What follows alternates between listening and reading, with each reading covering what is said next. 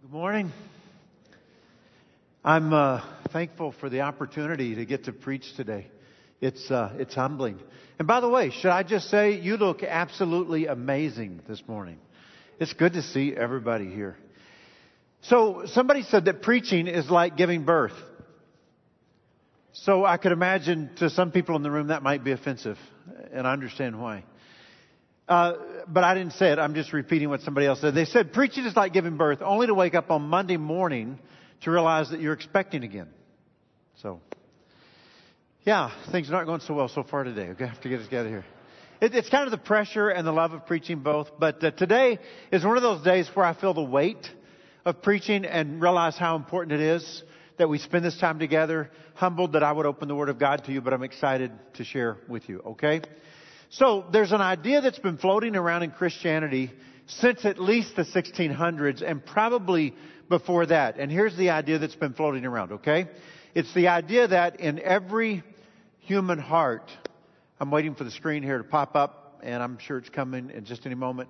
There's a God-shaped hole in the heart of every person. So when we say in a person's heart, we don't mean like the pump that's beating in our chest, right? We're talking about a person's soul, the very essence of who you are.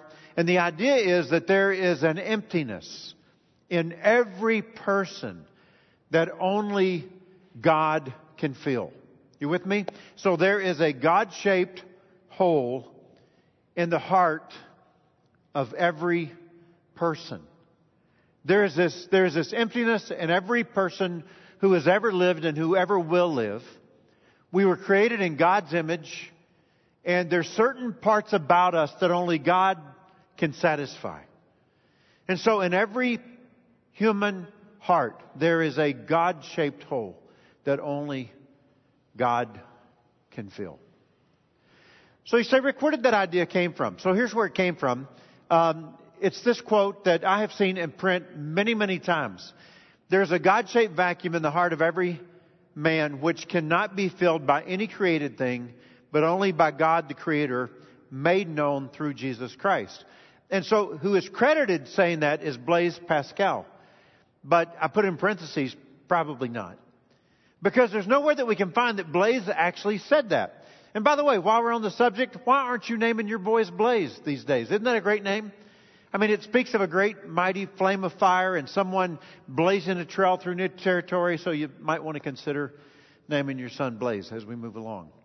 So when I say probably not Blaise, you say, well, why was he credited of saying it? So let's talk about him for a minute, okay? He was born in 1623. He is known as one of the great French mathematicians. And so here's his story. When he was 3 years old, his mother died. And his father said, I'm responsible for Blaise's education. And so he moves him to Paris, where he is going to educate him with some of the greatest teachers. Blaise was a natural when it came to math. He loved math. He excelled in math. In fact, the only thing he wanted to study was math. And his father became concerned and said, if I let Blaise only study math, he may never learn to love the great classics. I want him to read the great classics as well. And so he said, Blaise, you can't study math for a while. You've got to focus on other things. And so Blaise Pascal, behind his father's back, studies geometry. How many of you would say, I know what it is to behind my parents' back study something like geometry? Yeah, I've never done that either. So Blaise studies geometry behind his father's back, and he becomes very successful as a mathematician. And so he invented things like the mathematical triangle. He also invented the first calculator ever. Now, it's probably not much like the calculator on your phone, but it was the beginning to get us to where we are today with calculators. He also dabbled in some other things. For example, he invented the syringe. So if you go get your COVID vaccination this week, and the nurse sticks that needle into your arm, and then she puts her thumb on top of the syringe and forces that liquid down through the needle into your body, you can just kind of mutter, thank you, Blaise. And the nurse will say, my name is not Blaise. And then you can tell her the story of how Blaise Pascal invented the syringe. You like that? That costs nothing extra. Yeah. Interestingly, besides being known for being great with math, and besides being known for dabbling in other inventions like the syringe, He was also known as a philosopher. And he loved to think about God, and he loved to think about religion. He came up with something called the wager. And here was the wager. He said, since we cannot prove or disprove the existence of God, can't be proven or disproven, if you believe in God, that He exists, and He actually doesn't, you haven't really lost anything. But if He does, you've gained everything. And so Blaise Pascal said, without hesitation, then believe that God exists. You can only win. And so this is what he actually said when he wrote his great defense of the Christian religion. He said this craving, this desire that we live with, this longing that we have in all of our hearts, this emptiness that everybody knows what I'm talking about. He said this craving he, meaning man, humanity, tries in vain to fill with everything around him. In other words, we've got this longing, this emptiness, we've got this craving, this desire, we can't seem to fill it, you know. He says we try to fill it with everything around us, though none can help, nothing works. Since this infinite abyss, this hole in our hearts, this emptiness, can be filled only with an infinite, meaning limitless, and immutable, meaning never changing object. In other words, can only be filled by God Himself. So Pascal, I guess in essence, really did say that there is a God-shaped hole in the heart of every person. I kind of wonder if that's the conversation Solomon was in the Old Testament. When he said that God has placed eternity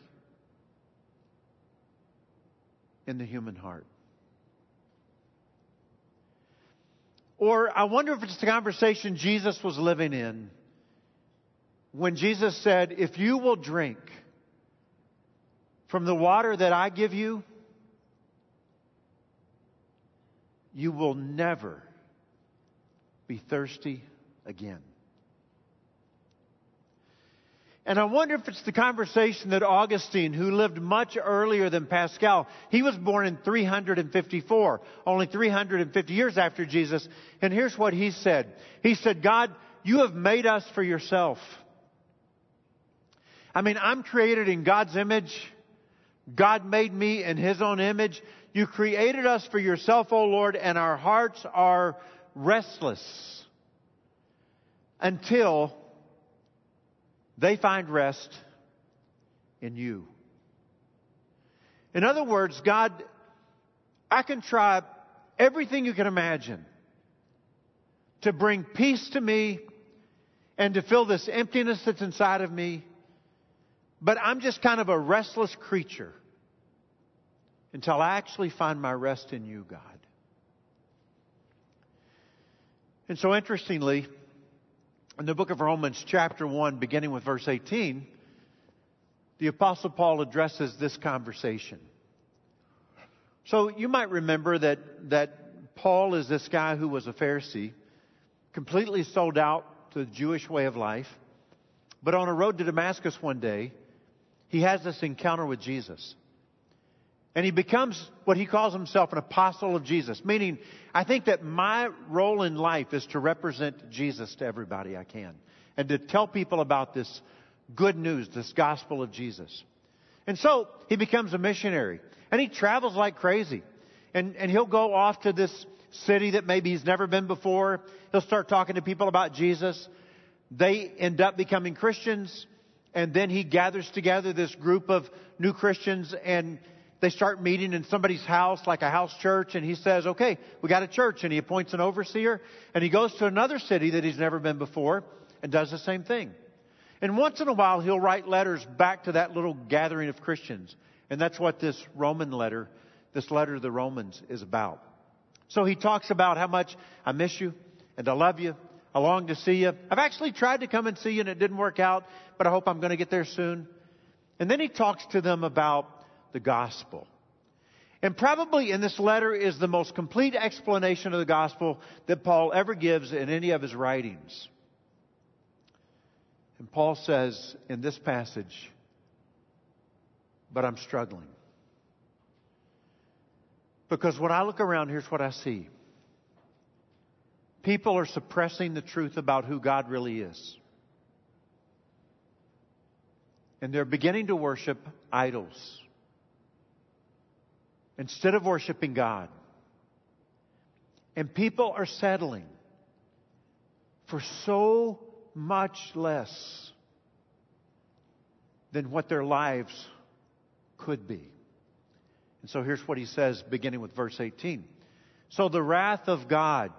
When you read those words, I don't want you to think about a parent who has lost their temper and is spanking their child, okay? Jesus never, God never lost his temper. God never got to this point of out of control and just kind of going mad and doing unreasonable things. The wrath of God is being revealed from heaven against all the godlessness. This would refer in wickedness to people who have kind of said, yeah, I don't believe what other people believe about God, and I'm actually creating some other images that I'm worshiping, and I'm into some other stuff. That's what he means by that.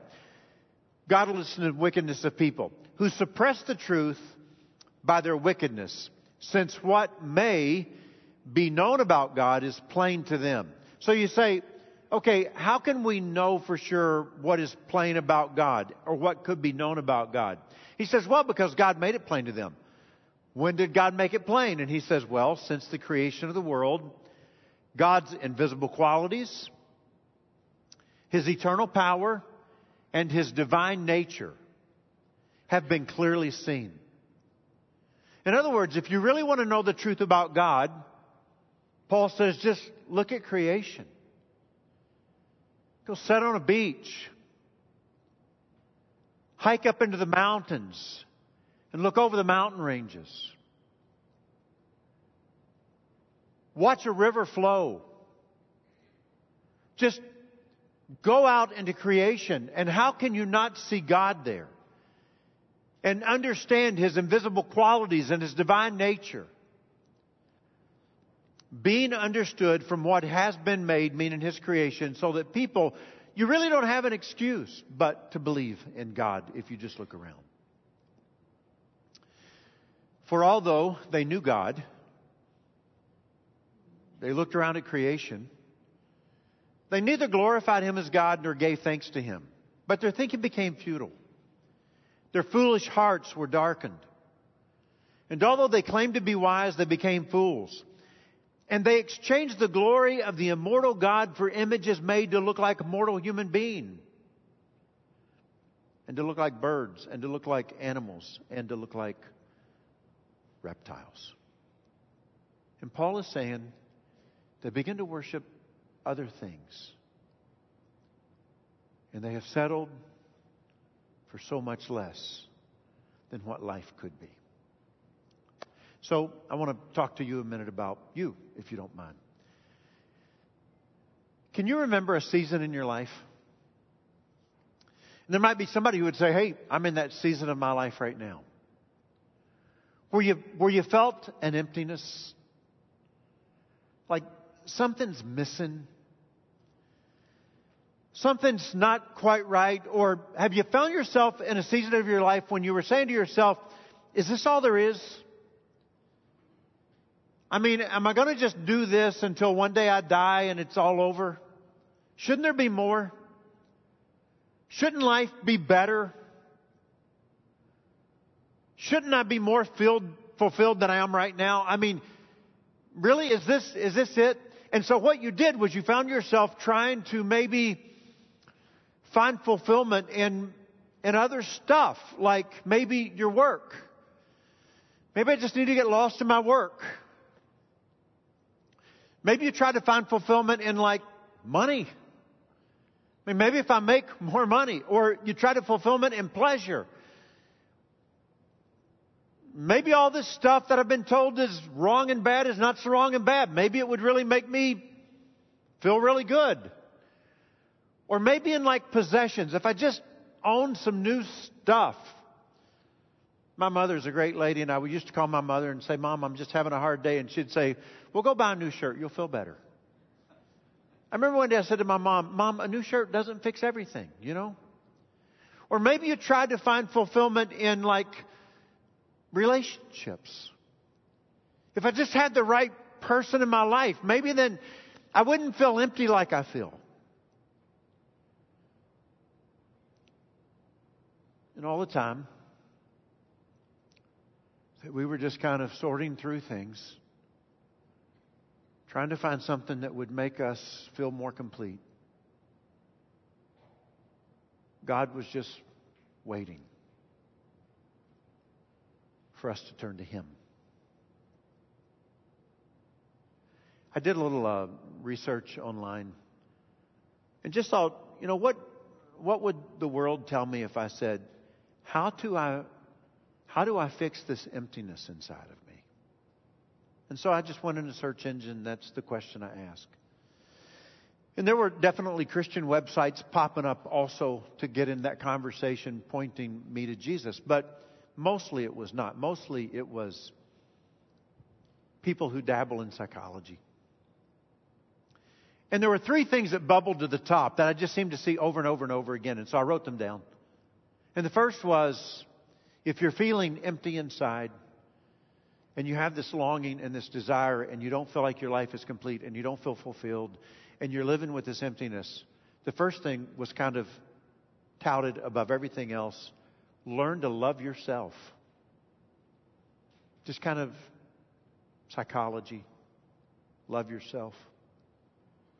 The second thing was, try to do things that make you happy. I don't know about you, but for me, that would be just a trip to the ice cream shop. That seems to make me happy, you know. And the third thing was, which I found kind of odd, and it feels kind of out of sorts, do something for somebody else to make yourself feel better. So I'm going to do something for you. It's not about you. I just want to feel better myself. And so maybe if I do something, it just doesn't seem right, does it? It seems kind of out of sorts. Do you agree? And here's the struggle. The struggle is that we didn't just kind of show up here one day. We have a Creator. And our Creator is God. In Genesis 1:27, we learned that we were created in the image of God. And so there's this connection to God that we will never disconnect ourselves from. It's innate. It's who we are. We were made in God's image. And we were made to worship Him and to live in relationship with Him. But as long as we're not worshiping Him and living in relationship with Him and rebelling against Him, then there is this something missing in our lives. And I don't think I'm imposing on Paul's words to say, not only do I read things in this order, but I think that there is a progression here. He says, this is what happens, okay? We first begin by suppressing the truth about God. Yeah, I don't know about God. I mean, I know what the Bible teaches me, but I don't know. And that kind of leads to a distorted kind of thinking. All of a sudden our thinking becomes kind of, I don't know what I think anymore. Now that I don't really believe this, I don't know what I think about other things. And then it kind of leads to this, our hearts become darkened. And then Paul says what happens is our is misplaced. We find ourselves worshiping something other than God. And so I'm just going to just level with you for a minute over here. Here's inside my head. It's a scary place to be sometimes. But if you ask me, when I look around at my world today, and I think about the nation that I live in as we become more and more secular,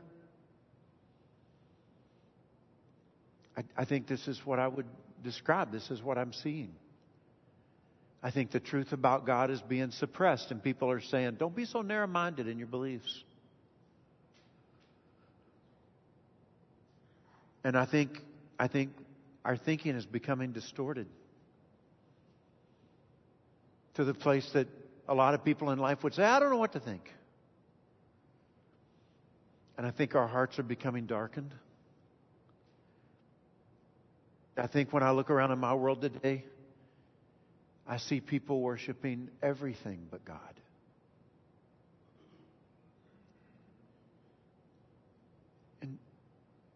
And so here's what we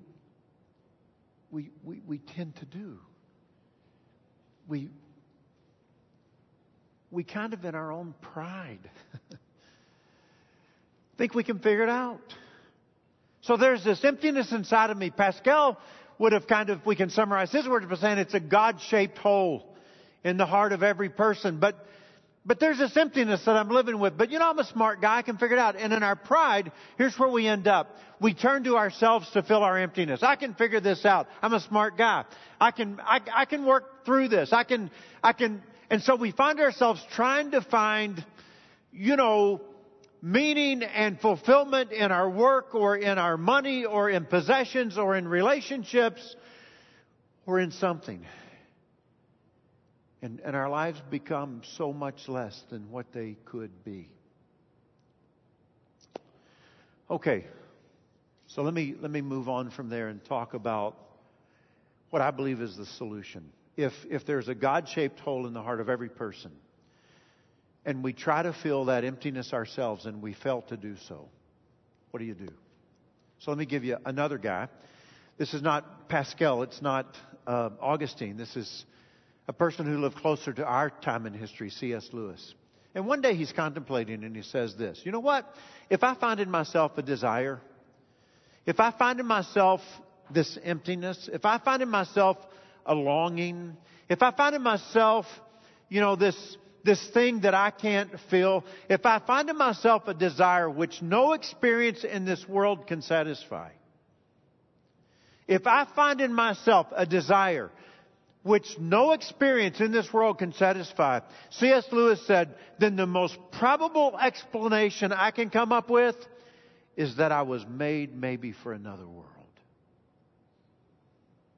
Maybe I'm looking in the wrong place.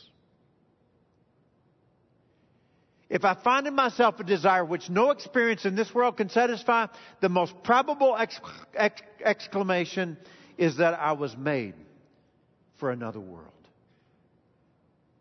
So what if this emptiness inside of me is not filled by a new girlfriend or a new boyfriend?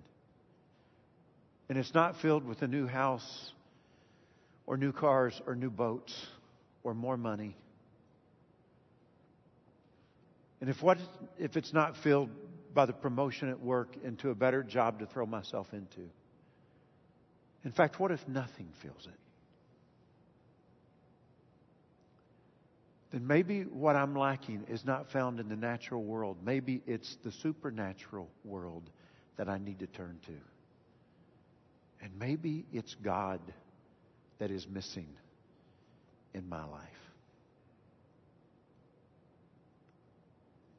And so here's the conclusion. In order to satisfy this longing in our hearts, we must turn to the God of creation.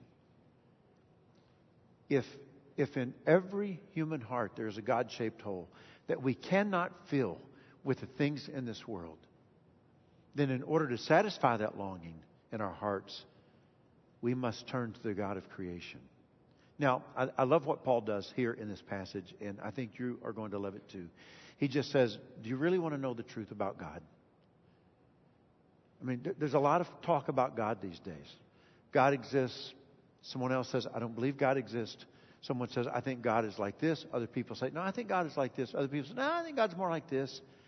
Do you really want to know the truth about God? Then Paul says, let me show you verse 20 again. He says, for since the creation of the world, God's invisible qualities, His eternal power, and His divine nature, what He's like, have been clearly seen, being understood from what He has made, so that people are without excuse.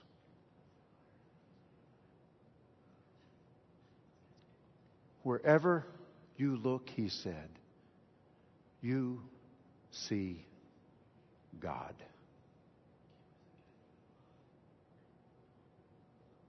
No excuse.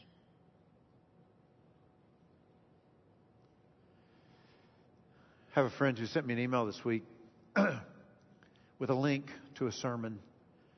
Thought you might want to hear this. And it was a guy whose name is Bob Benson. He lived in Nashville when I was a student at Trevecca, and I heard him preach many times. He was probably not a preacher. He was a publisher, but he spoke and preached. And he was kind of interesting. He weighed so little. He was this little guy. And he said, I weigh about 135 now. I got up to 145 at one point in my life, but I didn't stay there long, and I think this is going to be it. So here he is, this kind of scratchy voice. And he says, I remember growing up, I was so small that the schoolyard choose teams, and people would get picked because of their size or their athletic ability, or because maybe they had a first baseman's mitt. And the teacher would finally say, well, we're not going to play until somebody takes Bob. He says, I didn't get chosen much growing up. But he says, I love these words from Jesus. Jesus says, you didn't choose me. I chose you. And Bob Benson said, it's not like one day you're walking down life's road and things aren't going well and you think, man, my life kind of stinks. I think I'm going to choose God.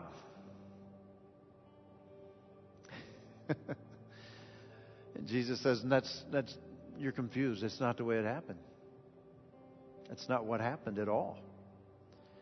You were walking down life's road one day, and God said, I choose you. I want you to come and be with me. I put that in your heart. See, in our sinfulness, we have been so far from God that we didn't even know to choose Him. But God comes to us. And He says, hey, come here. Come on. I want you. I want a relationship with you. I want to take care of that emptiness that's in your life, that longing that you have. I can satisfy that. Jesus says, if you'll drink of the water I'll give you, you will never ever again in your life be thirsty. You say, Rick, I want that, but I got sin in my life, man. I mean, God's holy and I'm not. And so God sends His Son Jesus, who dies on a cross. And on that cross, He provides forgiveness for your sin. And God says, now, come on.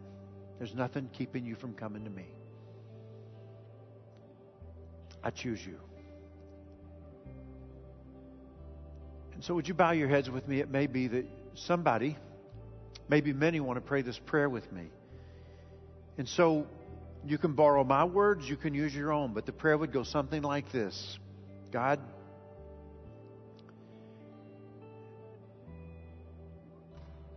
I do have an emptiness in my life that I can't seem to fill.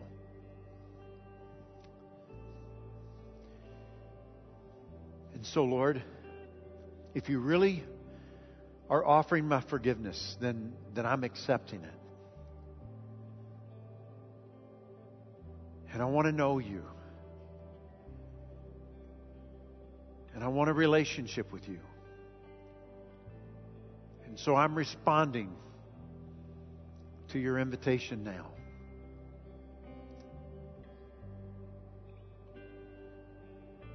And I pray this in Jesus' name. Amen. So if you prayed that prayer this morning, I want you to know that God's grace is available for you. Or if you're a person here who says, Rick, I've walked with the Lord, but I've also been guilty of trying to fill that longing inside of me with other things over the years. Foolish, I know. But I keep sometimes going back to those old ways.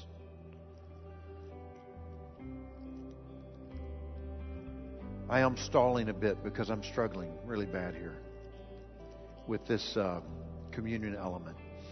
But if you will look just under your armrest, you'll find a cup there for you. And if you're watching online, you can prepare the elements that you prepared at home, okay? I'm just not making it. Pastor Timmy, if you can help me out, I would appreciate it. Yeah. So you might say, Rick, what happens when we do this? When I drink this drink, when I eat this bread, what's taking place there? So we're celebrating the presence of Jesus without a doubt. But when you think about what happens when you drink something and eat it, where does it go? It goes into your body. You're receiving it. It will eventually end up in your blood, in your veins, throughout your whole body. And so when you take this and eat it, you're in that moment receiving the grace of Jesus. Just think about God's grace coming into your life. This is an awesome channel or means of grace. To give you the strength to live the life that God has called you to live. Grace to be forgiven. Grace for whatever you need. And so Jesus took the bread and He said to His disciples, "This is my body that is broken for you. Take it, eat it."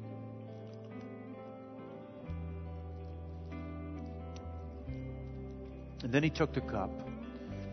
And He said, "Do you realize this is my blood of the new covenant poured out as a ransom for many? Drink it, all of you, and be thankful." And Father, we are thankful. And we pray this in Jesus' name.